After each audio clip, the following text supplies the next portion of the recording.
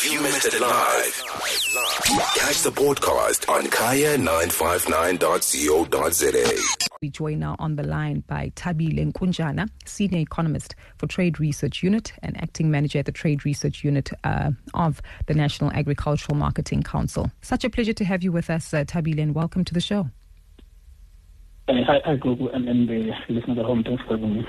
Good to speak to you. I can imagine that much like me, you're someone who enjoys looking at the numbers, but also making the numbers practical for us in terms of the nuances, the story that it tells about our experience. And when I read this report that the urban food basket actually increased by 11.5% year on year in terms of cost, it made me uncomfortable, but it's also realistic. So talk us through this, because this increase is much higher than what we see in terms of inflation. Okay, as you mentioned that recently we have had issues with the numbers, at least for prices in South Africa generally. So with regards to the numbers that you're talking about, there has been a bit of changes here and there. But what I can say is that when we are to compare these, for instance, at least on a month-on-month basis, there has been a bit of improvement in general to all the numbers that you're talking about, at least from the both urban areas and in rural areas, because these numbers they tend to not be the same when you're comparing rural and urban. So as for the urban prices, certain products have been an issue, and specifically those are the ones that have to do with the likes of the poultry and their egg issues around the avian influenza. And then, of course, the fruit and vegetables since coming in from later 2023 coming to this month. But, of course, those are the issues that are related to the supply that we have seen in terms of from the production part of things, and that these numbers were sort of translated to the prices that we are seeing, from the retail across the country. But we are remaining at least optimistic about certain things in terms of being improving going forward. But for now, we are still seeing some high numbers. For instance, if you have to look at specific commodities like your potatoes and others, but we are still remaining positive about things to get better in the next coming few months.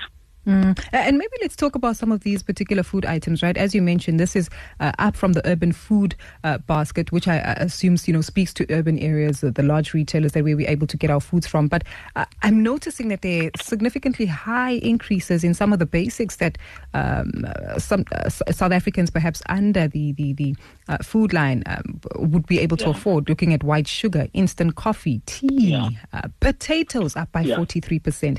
These are significant double-digit increases here. Absolutely. With regards to potatoes, for instance, that has been an issue. I remember there's some few stories that are trending online, as prices going above 100 rand to 150. That was crazy, of course, given the economic, circumstances. But as for sugar, if one is to recall from at least even Asia to look into the global space, you'll realize that of all the commodities that folks buy, sugar remains the higher trending product, and that is basically because of the commodity itself, which is having to have some challenges in terms of production from key suppliers like Brazil, and then projections from other key suppliers like the ones in Asia having to be sort of projected down, and then the market sort of reacted to that. Because if we are to have a country that is such a big supplier like Brazil, and then you're having some potentially declines in other key suppliers, then that is definitely going to have a knock-on on prices, and that's something that we've been observing in South Africa for sugars. And the same thing for coffee. The supply chain partly has been that of those issues, but in general, these are things that are somehow beyond the consumer's control or even the producers themselves, because as is normally the case, prices are determined by the supply and demand of all the products that one is to buy. Thabile, as consumers, I guess you won't be surprised if we look at these numbers with a sense of skepticism and concern to say, but hold on, these are basic items that have really shot up significantly. And when we do take a look at the average CPI, these numbers are much more significantly high. Help us understand the context of the market factors that have led to this level of inflationary growth in these the prices of these food products, given that back in 2020, we're well aware that the Competition Commission has paid a very close eye on making sure that the environment is competitive to bolster affordability in the market. Yeah, no, absolutely. I mean, the issue is that there are some of the underpinning factors. For instance, if you are to look into potatoes, let me take potatoes for an example. You'll recall that when we came into 2023, last year that is, there was a larger supply of potatoes early that year, the previous year. And then that made kind of the prices for potatoes to go down. And then coming to 2023, producers were very skeptical about producing larger crop because they understood that prices are going to be low. Unfortunately, that led to a lower than anticipated production, and that was reflected on prices. And of course, remember, we're still talking about the issues of fertilizers that are being put into that. They were very high. The issues of petrol and diesel, remember, those are commodities that are planted on huge fields, that when they are being produced, a lot of those products like your diesels and petrols are being used at an expensive price. And of course, the fertilizers, even though that they're coming down, there were some of the issues that they sort of impounding, the potato production. As it was the case for drought, for instance, in the case of sugar, and in Brazil, the issue was the drought there that was sort of negatively impacting the yields, with South Africa being not necessarily a larger player, somewhere around, the top between 15 and 20 producers of sugar in the world and exporter there. But it's still a very small player, therefore it cannot influence the prices that one is to see in the local market compared to the global space. This is concerning, especially, I'm assuming, even for, if we're talking about urban areas, what's happening in peri-urban and maybe even rural areas, or does that shift slightly because there might be a closer reliance to subsistence farming? Yeah. No, but at least the thing about, the urban prices and rural areas is determined by factors like your supply chains. When, for instance, the products that are not agricultural products, normally they are produced in rural areas, but the problem there is to be the value-added ones, that is, and also the sizes of the product. For instance, if you had to compare what the consumers in urban areas buy compared to the rural areas, they will sometimes go for larger products. Yes. And then when by basic economics, when you buy in larger, it tends to save a little bit, but when you're buying in smaller quantities, then you spend more on those. So those are some of the dynamics, and also because of the products that has to be transported, for instance, in the city center of Joburg, and then to be transported in the far east of the country, like rural areas where product is produced. So those are kind of costs that determine the differences. But of course, the supply of that product in general is always going to be an issue. But it of course, it doesn't necessarily be that huge. But of course, there's going to be difference between R1 and R2 and so forth. But yeah, of course, there's going to be a knock-on effect on consumers, both in rural and urban areas, but of course, there's going to be just a tiny difference in those prices. Tabile, I'm assuming that this underscores a concern that's been raised by yourself and many of your peers, that perhaps it's not food scarcity that's the problem in South Africa, but food affordability, given these high inflationary contexts. Share more details with us here. Yeah, absolutely. The issue for South Africa, South Africa produce is literally feeding the world. We are exporting a lot of products across the world, Europe, Asia, Middle East, you name it. A lot of food. Apparently, at least as of recently, that is 2022 numbers as far as exports is concerned. We are exporting now around 50% of our product that we produce in South Africa to the world. So that tells you that we have enough to feed us locally. But the issue is the socioeconomic pressures that we have, the differences in terms of people being able to work and inequalities. Those are the problems that South Africa faces, because it doesn't matter if you reduce the loaf of bread to 250. If people are not working, then that's a problem, because they're not going to be able to afford that. So those are the issues that South Africa has. That is the access of the economic and physical access to it. No access of food. Other than that, we do have enough even for the products that we buy outside, the likes of rice, the palm oil. We have systems that are put in place. We get those products in time in South Africa. They are here, but of course, there's going to be a bit of knock-on effect when global markets are being kind of impacted by that. But as far as supply is availability, South Africa has systems put in place to make sure that we have those. But the problem is for the people that are not working and other economic pressures, those people, they're always going to have to be impacted by this, which is why you see the sort of other competition commission inquiries, sort of are trying to address this, because Africa is working in an open market that is free, so therefore there has to be some sort of controls in terms of looking if there's some bit of, suspicion around any of the products. It's not like there's necessarily an issue, but the reality is that somebody has to look into that, and the Competition Commission has that mandate to exert that.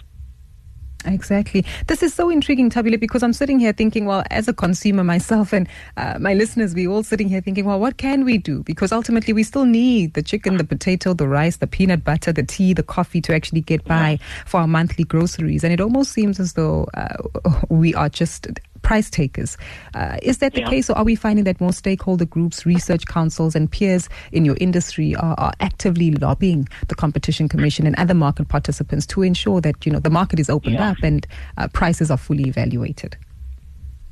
Yeah, no, the industries themselves, that is the guys that are producing the commodities, that is what you're consuming, as you mentioned, all of them, poultry and so forth. There's a lot of food that is being put behind the scenes. For instance, when there was an outbreak for the avian influenza, the industry working with the government, they made sure that at least there's a bit of improved supply, where increased the amount of chicken that you have to import into South Africa, and then eggs. That's something that you don't normally import. South Africa does not import fresh eggs, at least it only imports the powdered eggs, so that, that means that we have, of course, a relatively good supply and a balanced market for those products. But because of the certain issues that, like the avian influenza happened, and then maybe for other commodities like your grains, the shocks in the market, it is because of the current heat, or at least the drought that we're having as we speak now. We will definitely have to see some of these knock-on effects on the prices. But in generally, there's a lot that is being done in terms of making sure that whatever it is happening in South Africa, there's going to be enough food, which is why, for instance, the state has some grants, just to assist, even though that is not going to be enough or sustainable per se. But there's a number of initiatives that that are being put, including the Competition Commission, to ensure that people are being put at ease, so that they can understand what is really happening within these commodities and the markets as they operate. Definitely. So intriguing. And I guess in the short to medium term, inflation is still expected to be elevated. CPI is what I'm referring to specifically, around 5.7, 5.9. But the reality is that we're paying a lot more at the counters and at the pay point. Yeah. Is this something that we should expect to remain at these elevated levels? At least in the short term, that's something we can look into. But we are optimistic, as I said earlier on, that as much as we are experiencing the El Nino, the El Nino effect is the one thing that somehow at this stage is kind of giving us, nightmares, because as soon as that happens, it means then there's a possibility that the country might not produce enough food as it would, not that necessarily enough, but remember, when we have larger crops like your maize, your wheat, then it means then we have enough supply. And then when you have enough supply, per se, it means that we will probably have a cushioned our local prices, even though that South Africa, as I said earlier, is a small player. It does not have the control, or at least the full effect that China would have, or Brazil has, in terms of the market. But when we have enough locally, it tends to have a bit of assistance for the consumers. And that, of course, it talks to our neighboring countries who tend to buy a lot from South Africa. So, again, the circumstances in those countries, they're going to have, some partly impact into the entire situation. And on that note, Thabile, I'm assuming weather conditions as well, La Nina, El Nino, depending on where things go. Yeah. That also of course, that is going to play a critical role. That one is the El Nino that you are seeing like now. There's been a lot of talk about the drought that you are seeing in other areas, then excessive rains in other parts. So those, they have a potential impact that can lead to a lower price, but lower production. But for now, the data that we receive today is still painting a fairly good picture, but we are still looking into the weather, because nobody knows per se, at least as clear as it is how it's going to be. But the weather patterns, they are painting to the El Nino or drier than usual conditions, and that in agriculture in general, you know that it's going to have some sort of impact. But we are hoping that things won't be as bad. Hey, Thabile, you've educated us today, sir. Truly appreciate the insight and knowledge you've shared with us. And also, I guess, just providing us with a buffer to understand that things are tough. Our pockets will be strained and will be tighter. And there's many moving elements that contribute to the reality of what we're seeing in terms of the urban food basket having increased by 11.5% year on year. Thank you again for your time. If you missed it live, catch the podcast on kaya959.co.za.